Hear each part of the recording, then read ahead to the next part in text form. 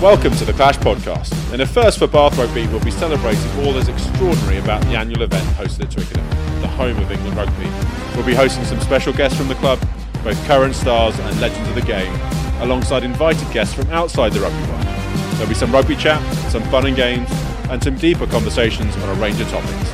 Enjoy the show. Hello, welcome to the Clash podcast. I'm Simon Ward. On episode 1, we're going to feature Bath Rugby Director of Rugby Stuart Hooper, finding out about his time in rugby, playing at Twickenham, and getting his thoughts on the weekend's game against Leicester Tigers. We'll also be joined by Bath legend and folk hero, yes, I'm contractually bound to call him that, Mr. David Flatman, as well as hearing from exciting new signing Josh Matavesi. So, let's get down to it. First in the chair, DOR, Stuart Hooper. So, Stuart, European distractions are gone for this season. We're back to domestic matters that matter.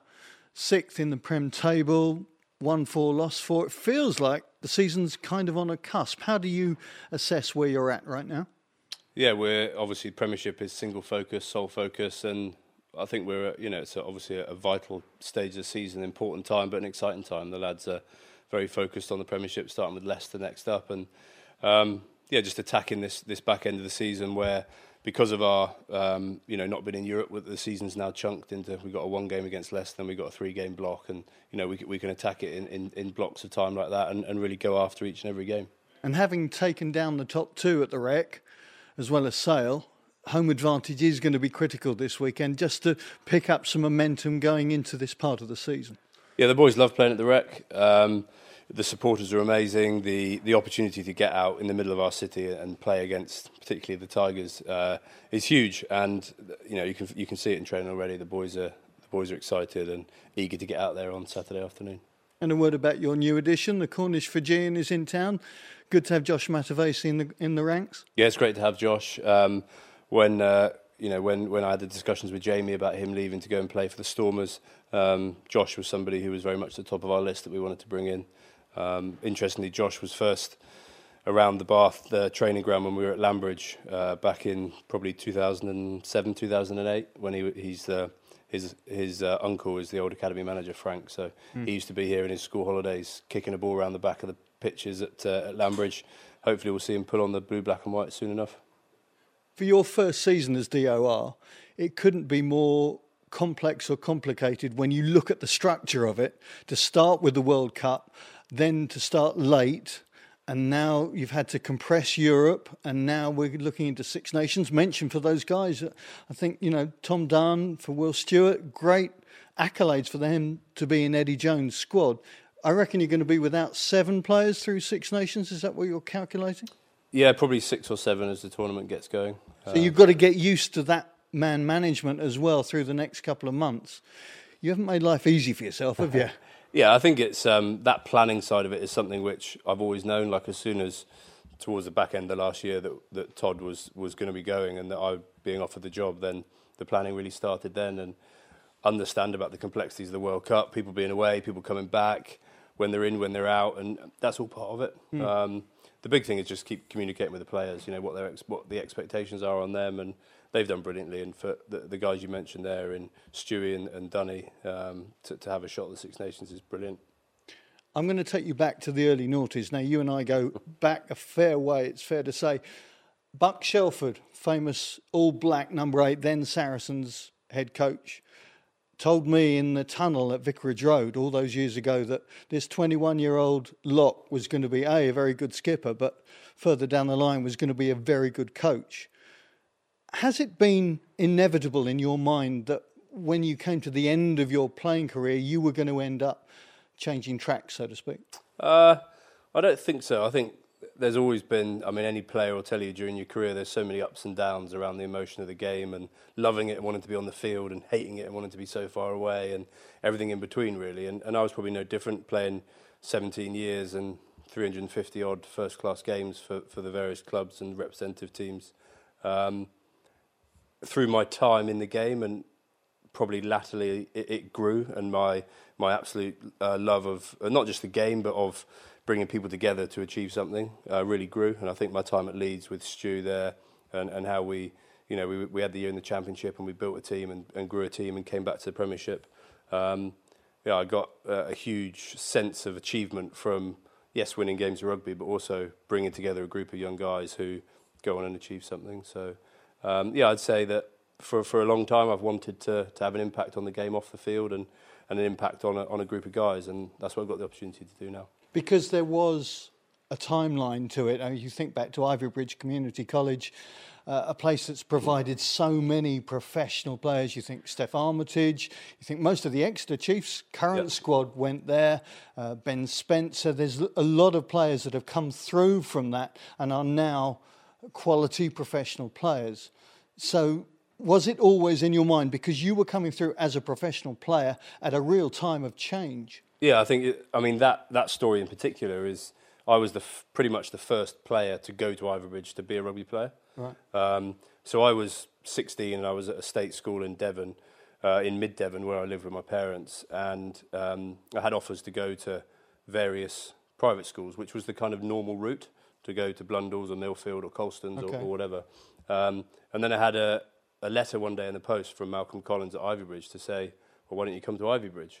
And first of all, it was kind of out of the blue, because it was a state school as well, and it wasn't really the done thing then to go to another state school to get better at rugby. And me and my dad went down there one day and looked around, and we were like, God, you know, they got something going on here. They had a really good setup, the new facilities for training. They had a weights coach, which at the time was massively ahead of the game. This is sort of 1997, 98, something like that.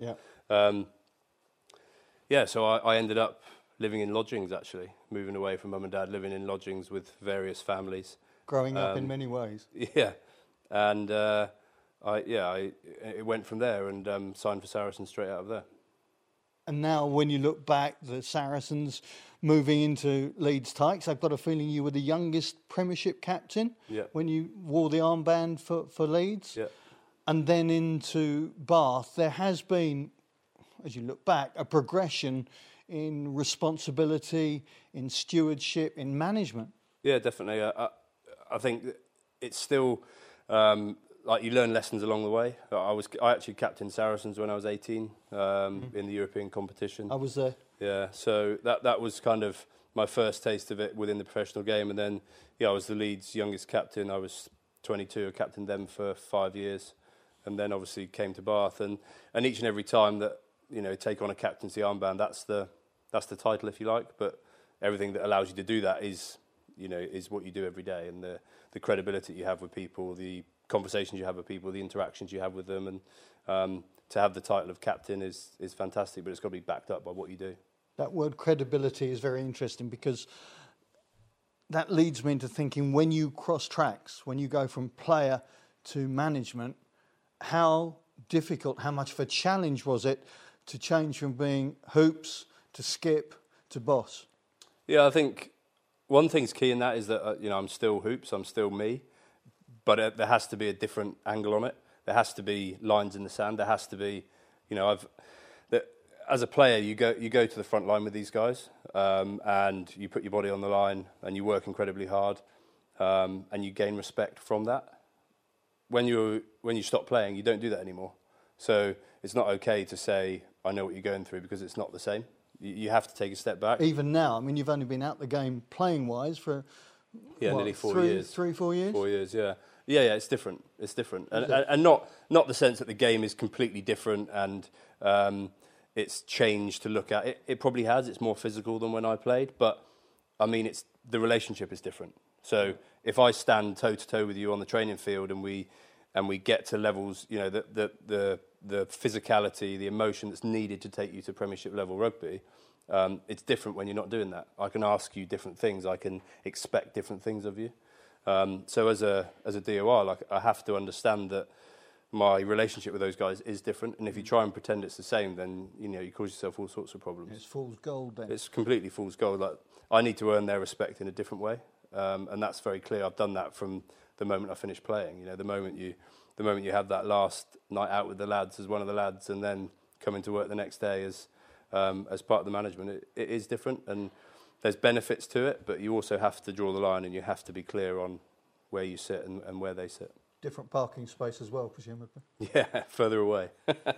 One of the big moments for you as a captain was Twickenham. And of course, April the 18th is going to be coming into brighter and brighter focus over the next few weeks.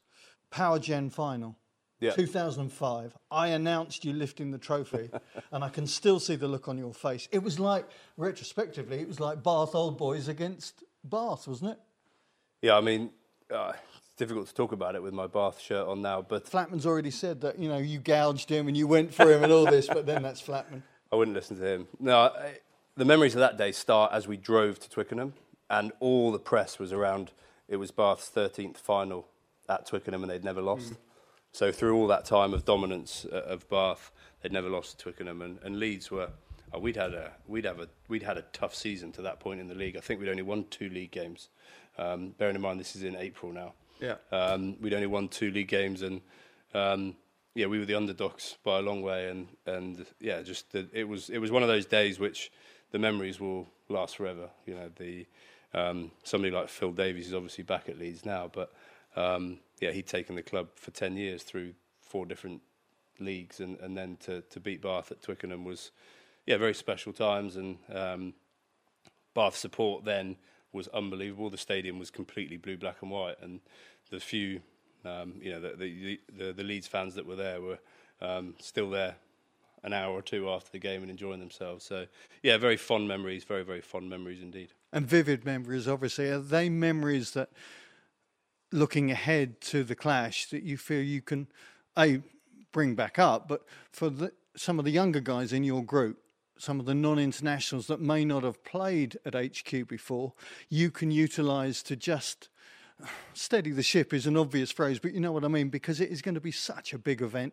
It's going to be different for a lot of those guys. It is different, and that's key. Like the final we played in Twickenham in 14-15 was for me one of the a huge moment in my career. I got to run out in front of 80,000+ people with my eldest son, and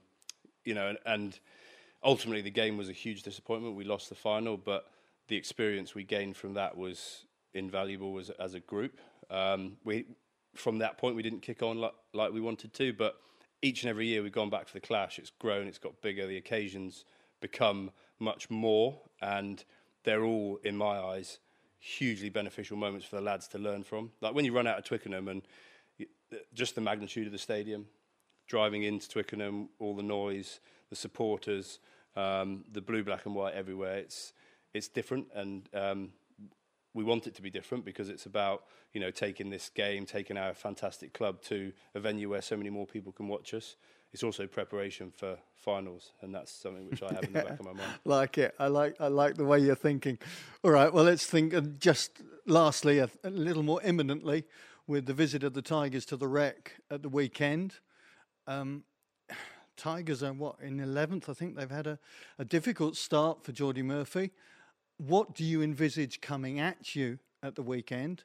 And where are your group in their heads right now? With Europe discarded, are they ready to press on to kick on? Yeah, they're ready. They're focused. Leicester versus Bath is a game which probably needs no introduction from me. The supporters absolutely love it. They're behind it. They make themselves heard. And this year in particular, the noise and the passion coming out from the crowd has made the difference for us in big games, in the Sale game, in the Exeter game, in the Northampton game, in these big games where even when we lost at home to Sarries, like the intensity that the crowd generated makes a huge difference for our players. And already today, when we've been training, there's a focus in the lads' eyes. They know what it means when Leicester Tigers come to town, and they talked about the support. They've talked about the difference it makes to them, and we're the only thing we're concerned about now that it's only Monday, and we've got to make sure that we peak at the right time, which is Saturday afternoon. Keeping the pot simmering for another 5 days. Well, let's hope you do, and I hope it's good practice for the clash. Stu, thanks for your time. Cheers, Simon. Thank you very much. The Clash Podcast. Well, straight off the training paddock, we've got our brand new signing. The Cornish Fijian is in the house. Josh Matavesi, welcome to Bath Rugby. You've just done your first training session. How was it? It was good. I enjoyed it. It was nice to put the kit on. just getting used to the calls. Every club's got the same moves, but it's just different calling system. So just getting my head around different sort of things. But Freddie Burns, Priestland, and Jackson Wilson have been really helpful with that. Have you played with any of these guys before? No, actually, yes. Sorry, that's a lie. Sam Underhill, Ospreys. Oh, okay. Mike Williams at Worcester. Yeah. So it's nice to know a few people. It definitely helps the settling in process. Settling in. This is your 6th club from memory. Have you ever trained in an area like this, like Farley House? No, I mean I've had a lot of clubs, but this definitely sets it apart. And my room's literally here as well, where I'm staying at the minute, so can't be late. Now, the switch from northeast to southwest. When did you hear about it? When was it first mooted? So it was last Sunday. Had a call from my agent about a possibility of a loan deal to Bath. Made sure that I let Dean Richards know up front and face to face, which is how I like to operate, and I think that, he really appreciates the honesty as well. Being such a straight shooter, really thought it was a good move for me and my family, especially with being from Cornwall. So yeah, because your folks are still in Cornwall, so that geographical change is quite important to you right now. It is, and the kids as well are at an age where if I sign a 2 or 3 year deal somewhere else, they're going to be hitting secondary school, and we felt as a family, let's relocate closer to home because we can have a bit more of a support network with us. Yeah, so it just worked out for everyone. It's the bigger picture, which I think a lot of fans forget sometimes because you've got to move a family. Yeah. You've played in so many different countries, in England, in Wales, in France. You've got to be thinking about those sorts of factors. Although it's a little bit selfish of obviously my part, where my wife's had to move every 2 or 3 years, and it's never because of a bad thing. It's because we want to experience different things in different places and opportunities. So for us, it's my kid going into my oldest going into secondary school in a couple of years' time.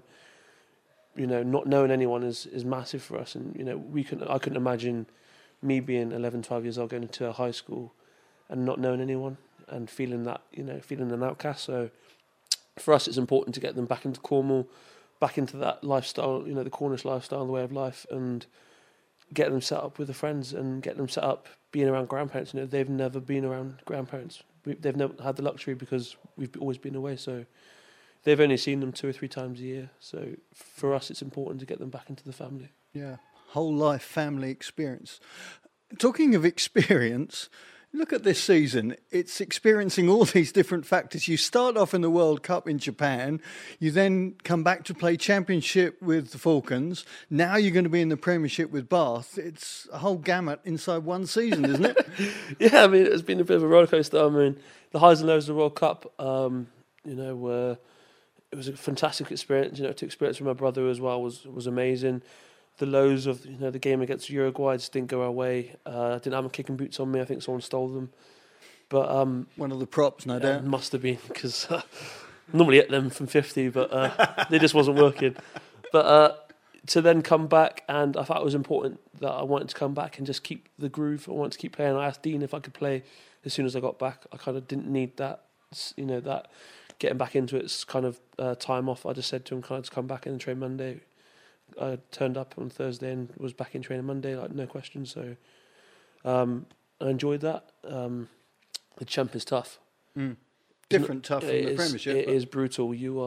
Everyone's hunting for your head. Everyone's cup final. You've got Amped Hill, Leeds, Nottingham, Ealing. Just want to kill you. You're their cup final. So. Every game that we've played against, everyone's banged their A game, and it's not been easy, and it's the boys have really fronted up well. They've had to be patient in getting wins, and the Falcons are doing it right. They're starting to blood so many people. You've seen Josh Hodge in the England squad this week, so starting to get that recognition now and blooding the young ones because they've got a fantastic youth set up there.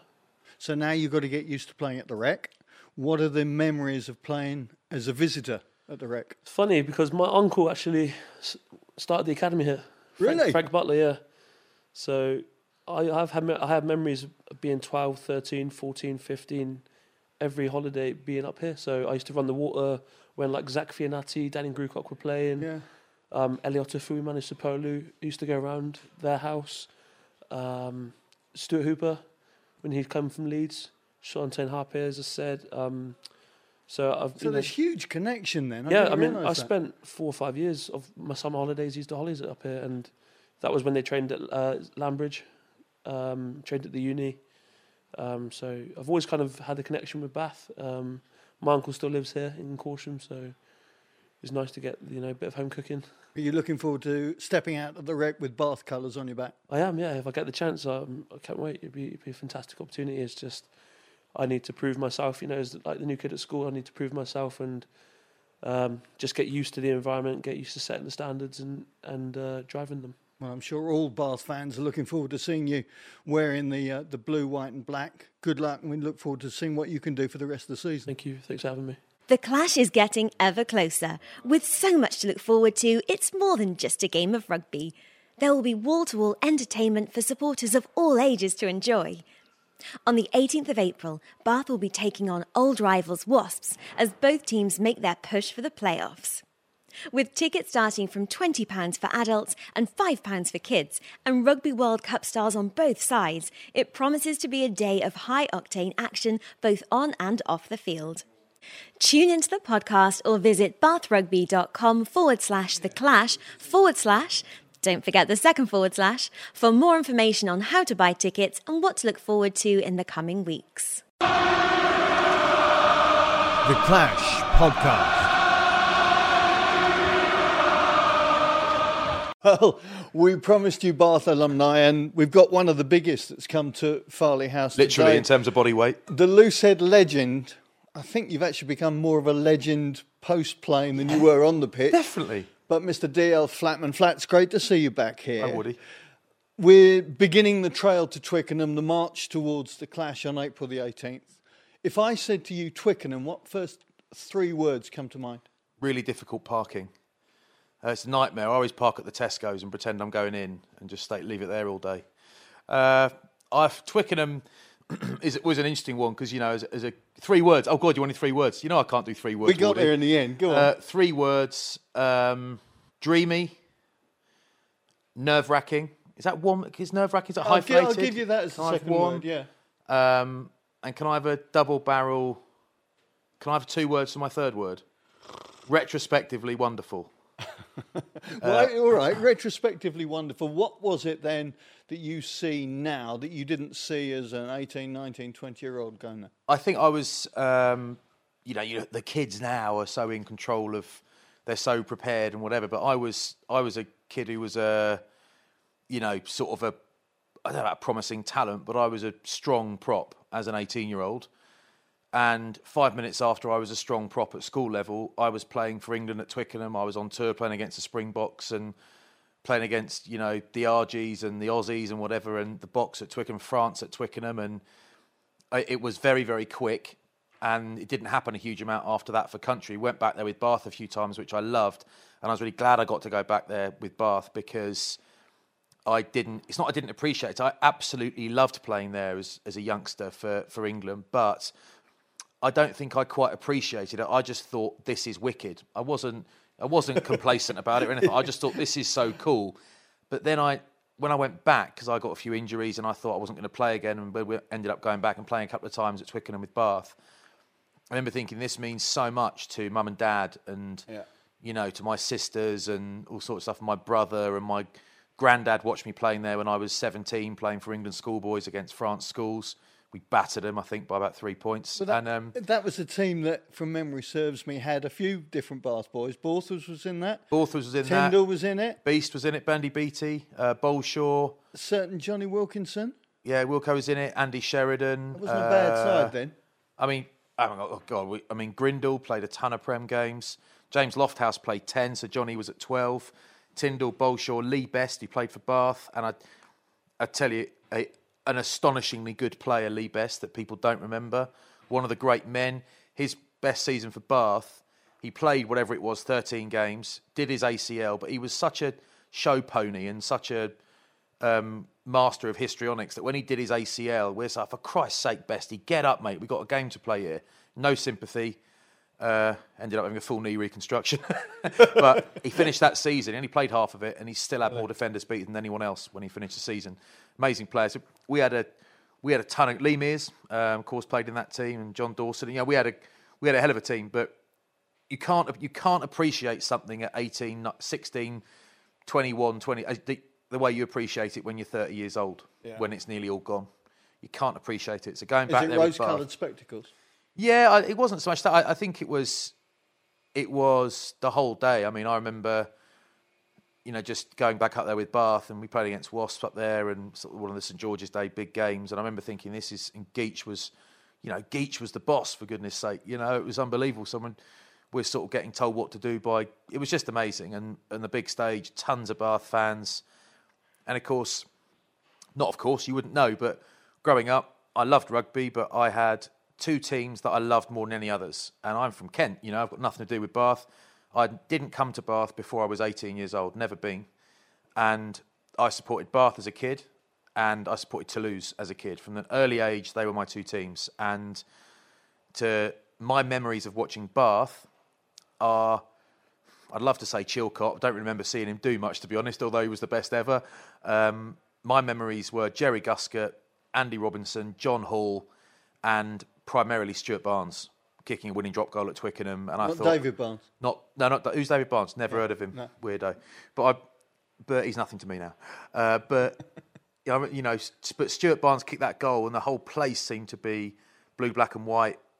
And I just thought, oh my God, I've got to do it. I've got to do that thing that Barnesy did and that Robbo did. And, even if you only do it a couple of times, most people never get to do it. So I loved those days, absolutely loved them. That must be one of the big benefits of a rugby career, that you can now look back and say, yeah, I've played at the Rec, I've played at Stade Ernest Vallon, I've played at Stade Municipal, I've played at Twickenham. The variety of stadia, of grounds. Bloemfontein and Buenos Aires. Well, exactly. There's so much that you can look back on now and go, yeah, did that, tick in the box. Yeah, amazing. It's fantastic. And it's not, it's a funny thing because, compared to sort of Bob down the road who plays rugby on a Sunday for his local team, I am well aware that what I have done is sort of lived the dream, and I've played professionally for a long time and played for England and been on England tours and played with the greats and all that. But in my peer group, in the life I lead, in the world I live, I am a very middle of the road achiever, so middle to low. So when I'm commentating, recently I was with Scott Spedding, 30 caps, French title, or I'm doing stuff with Ben Kay or Austin. Or Ugo didn't get a ton of England caps, but he played for the Lions. He won the Premiership. So I am a middle to low achieving ex-player is the reality. So it's very, very easy to stay grounded because pretty much everyone I work with on a daily basis was much better than I was. But does that come into your mind, into your psyche then when you're talking? Used to. On TV now. Used Does to, it anymore? No, not really. Because I've got to a point where everybody cares. My point was I can just look back and think it's really cool that I've done all that stuff. I don't look back with pride, I'll be completely honest. There is no feeling of pride whatsoever in terms of the rugby player I was or wasn't. I don't lose sleep over any of it. I don't pat myself on the back for any of it. I just look back and think, God, it's cool to have played there. Playing for Bath was, as anyone who's ever asked me is well aware, is my favourite part of my career. But I prefer playing for Bath to playing for England, to be honest. I absolutely loved it. But for a while, I was very acutely aware that the people by whom I was surrounded at work had, I'm sitting offering an opinion on a test match next to Lawrence Dallaglio. I mean, why should I get to offer an opinion? The truth is, I always knew a lot more about how to play well than I was able to actually deliver. So I literally, easier said than done, I knew what to do. I wasn't quite good enough to do the things I wanted to do, even though I had a long career and a nice career and all that. So I just wasn't gifted enough. I was kind of had a lot of strengths and a few weaknesses, and in the end, the injuries got me a little bit. But now I feel like I've got to a point where everybody cares what other people think about them and about what they say, but I care way, way less than I used to. So does it become, as a consequence, more satisfying in the knowledge now that you can pass judgment that people are interested in, you can entertain, and you are very quickly becoming a prime pundit because you get the reaction. You're on social media, you get that sort of feedback. Does that give you more satisfaction than when you were playing? To be completely honest, everyone likes people saying nice things about them, and nobody likes people saying nasty things, critical things about them. But to varying degrees, I think I'll be completely honest, I don't, if I believe what I'm saying, sometimes I make mistakes and I don't mind that, but if I believe in an opinion I have, I just don't mind if 99% of people that hear it think I'm a muppet.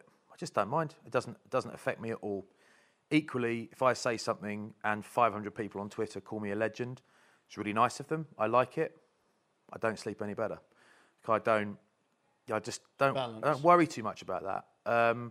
When I was a player, I mean, honestly, the last sort of year of my career, my shoulders were shot and I couldn't bind properly in the scrum and I was getting pinged off the park.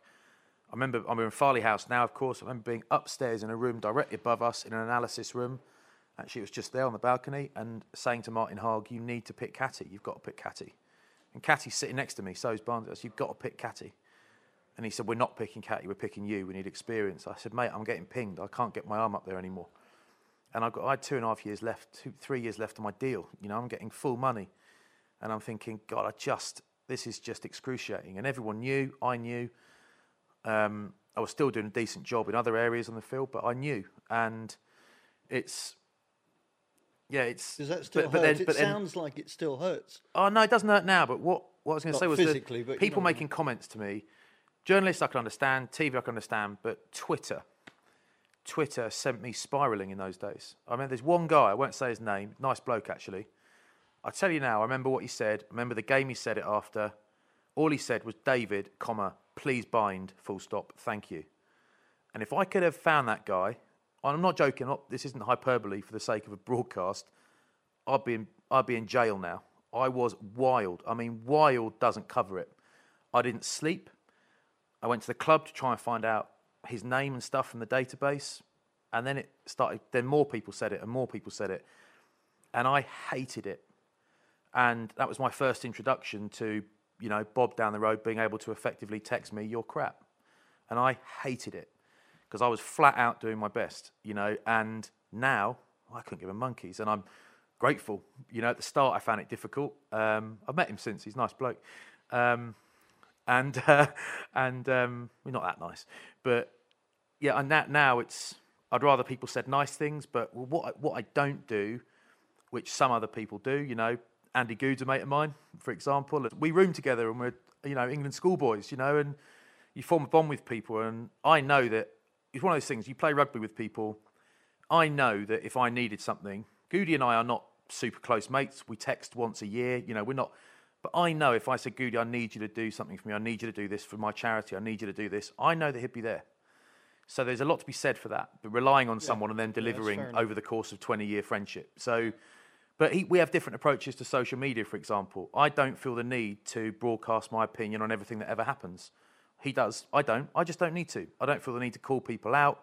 I don't think social media is a place to discuss anything that isn't just light and fun, because it's not representative of, you know, the electorate, so to speak. So I don't know, but now I feel far more thick-skinned and far more confident in what I say, because not because I think I know more. We all know more than we did 10 years ago, but because I care less about people disagreeing. I just don't mind. I've never found people disagreeing with me to be confrontational. But I don't mind people occasionally sending me a message saying, you're the worst commentator in the world. Who are you? You've got no caps. You're a crap player. You're a worse commentator. Yeah, that's fine. Don't mind. I don't mind. They're on their sofa, logging in with their kids sitting next to them, sending abuse to someone they've never met. I just think, you poor geezer. What a little life. You know? I'm going to take you back to the Twickenham aspect. And when I look at your international record, I see 3 matches played there. And you won them all. Of course we did, mate. Unbeaten at Twickers for England. Christ. It's on the CV. In terms of Bath, a couple of appearances there. You've mentioned the Wasps game, and there was the Leeds game. Leeds Powergen scum. Cup final. We know their scummy captain was. 2005. Well, this is what I was going to say. It was Friends Reunited. Because John Callard was the coach. A certain Stuart Hooper was playing in the second row. Cheap. Tom Biggs was on the wing. Cheap. And it was captained by your mate Ian Bullshaw. What do you remember of that? cheated their way to victory, Wardy, that's what I remember. Such a shame, but that's Stuart Hooper for you. I think he gouged me in that game. He stamped on my throat at one point. He said some stuff about my mum. Tom Biggs made some really inappropriate comments, sort of sexist comments in that game. No, they're just lovely blokes that beat us. It's I reckon a lot of that's going to get edited out, isn't it? Yeah, go have a look. We'll see. Mulling will have to pass hands. Well, what I remember about that day is that, yeah, we lost, but I was struggling to come back from an Achilles tendon injury that was. It went about 20 months. I was in total out for that injury, 18, 20 months, I think. So a long time in a pro career, and I was just getting somewhere, you know. And it was a tough time because I was, you know, came back in 2002 from Argentina, you know, hoping to at least challenge for a World Cup place in 2003, playing well. Second game in, playing for Saracens against Bath, felt something hurt going my shoulder. Not too bad. Finished the game, I think, and didn't play for 6 months. And not that I would have gone to the World Cup, but at least I'd have had a chance to, you know, chin someone in training camp and have a go, you know. So at least I'd have had a chance, but I didn't get. That's fine. It's the way it goes. It kept going. I came to Bath after that, and my first season at Bath was my favourite season of my rugby playing life. Just a completely wonderful time. We finished top of the league and lost in the final 10-6 to Wasps, but that was one of the only league games I didn't start because of my Achilles. So if I'd started that, we'd have won. But because Dave Barnes started, we lost. So Dave Barnes really cost the club the league that year. It's a great shame. He knows it. He knows that. Was Ding Dong on the other side? Yeah, Belly was there, but you know, there's only so much he can do when he's operating with someone like Barnesy. You know, it's like in the World Cup final, Dan Cole got all the blame, but really he probably needed Joe there, Marler, rather than Mako. You know, and that day, but what Barnesy did was let the city down, and himself and his family and all of his teammates. It was a great shame, and he's never forgotten it, which is why you don't hear from him much. His shame lives on. But I was struggling to come back, and I was in a lot of pain, and I couldn't run. I didn't train for months, really, before that game. And that game, for me, was one last hurrah, play with the team. There's every chance I'm never going to play rugby for anybody ever again. So 2 things I remember from that day are somehow the doc getting me on the field and just telling me, mate, you can't make it any worse, so go for it. And he somehow got me on the field. Julian Widdowson, he's at Gloucester now, one of the great men. I love him dearly. And Stuart Hooper actually being monumental, skippering Leeds. He was fantastic. I remember they turned us over after phase after phase. They turned us over near their line, cleared their lines, booted it miles over our heads into touch. And I remember Hoop sprinting to the line out and turning around with his big orangutan arms and shovel hands and waving them both to his team over his head. Come on, get up here now. Beat him to the line out, and that's when I knew they're on one. We're not. He was fantastic that day. One last question. The Bath squad will be going there on April the 18th. There will be a lot of guys in that squad that may not have stepped out on HQ's turf before. How much of a factor do you think it might be in the psyche as to the outcome of that game on April 18th?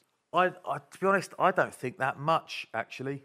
I think that the guys now are so used to such a high level of exposure and scrutiny that I don't think running out in front of a few thousand extra eyeballs will make that much difference. But I do think that a couple of things that are different are things like on-field communication, because noise disappears there. And if the game's going well and if it's a nice day, it can be very noisy. It can be harder to communicate. So small talk becomes slightly more difficult to execute. But, geez, look at the caps Bath have got in that team. You know, it's a wonderful occasion. I think that it will probably put no more pressure on them than any normal game. And I think it might put slightly more pressure on comms and sort of cohesiveness and fluidity of performance. But I think that's the same for everybody. And I, to be honest, don't think there's a single player in the Bath team that will be negatively affected by that. I think, if anything, it probably puts a little bit more juice in your legs, to be honest. Unfortunately, the same goes for the Oppo. So, yeah, that's the way it goes. But it kind of probably ups the ante a little bit. Well, no doubt you'll be there on comms on the day for... I am there, actually, yeah. Rugby or Channel 5 or I'll be slagging Bath off. Yeah, you got to. No, I'll be there.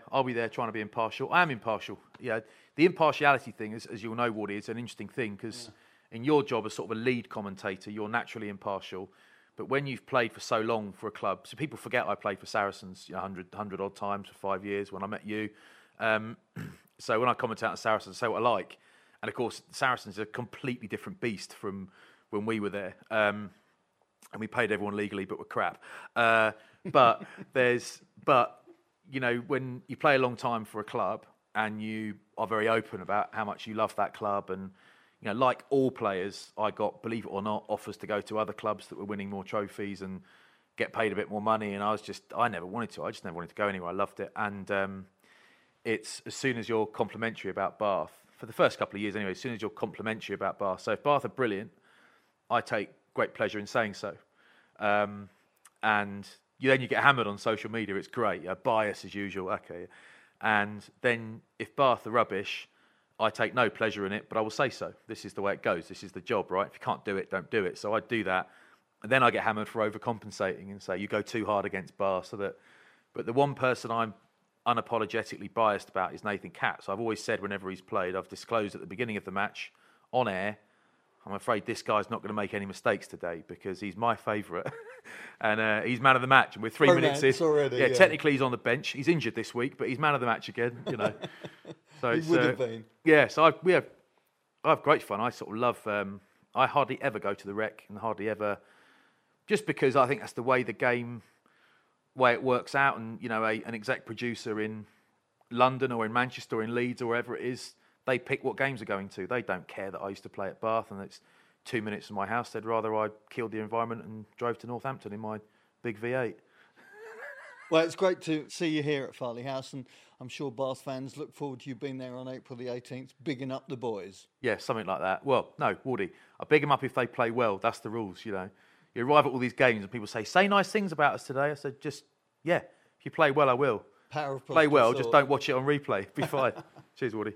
The Clash podcast will be available from all good podcast platforms. We'd love you to like it, subscribe, and share the pod with your friends. We'd like to thank our producers Simon Ward and Dan Brown for their support in the launch and recording of this podcast, as well as the team here at the club. See you next time.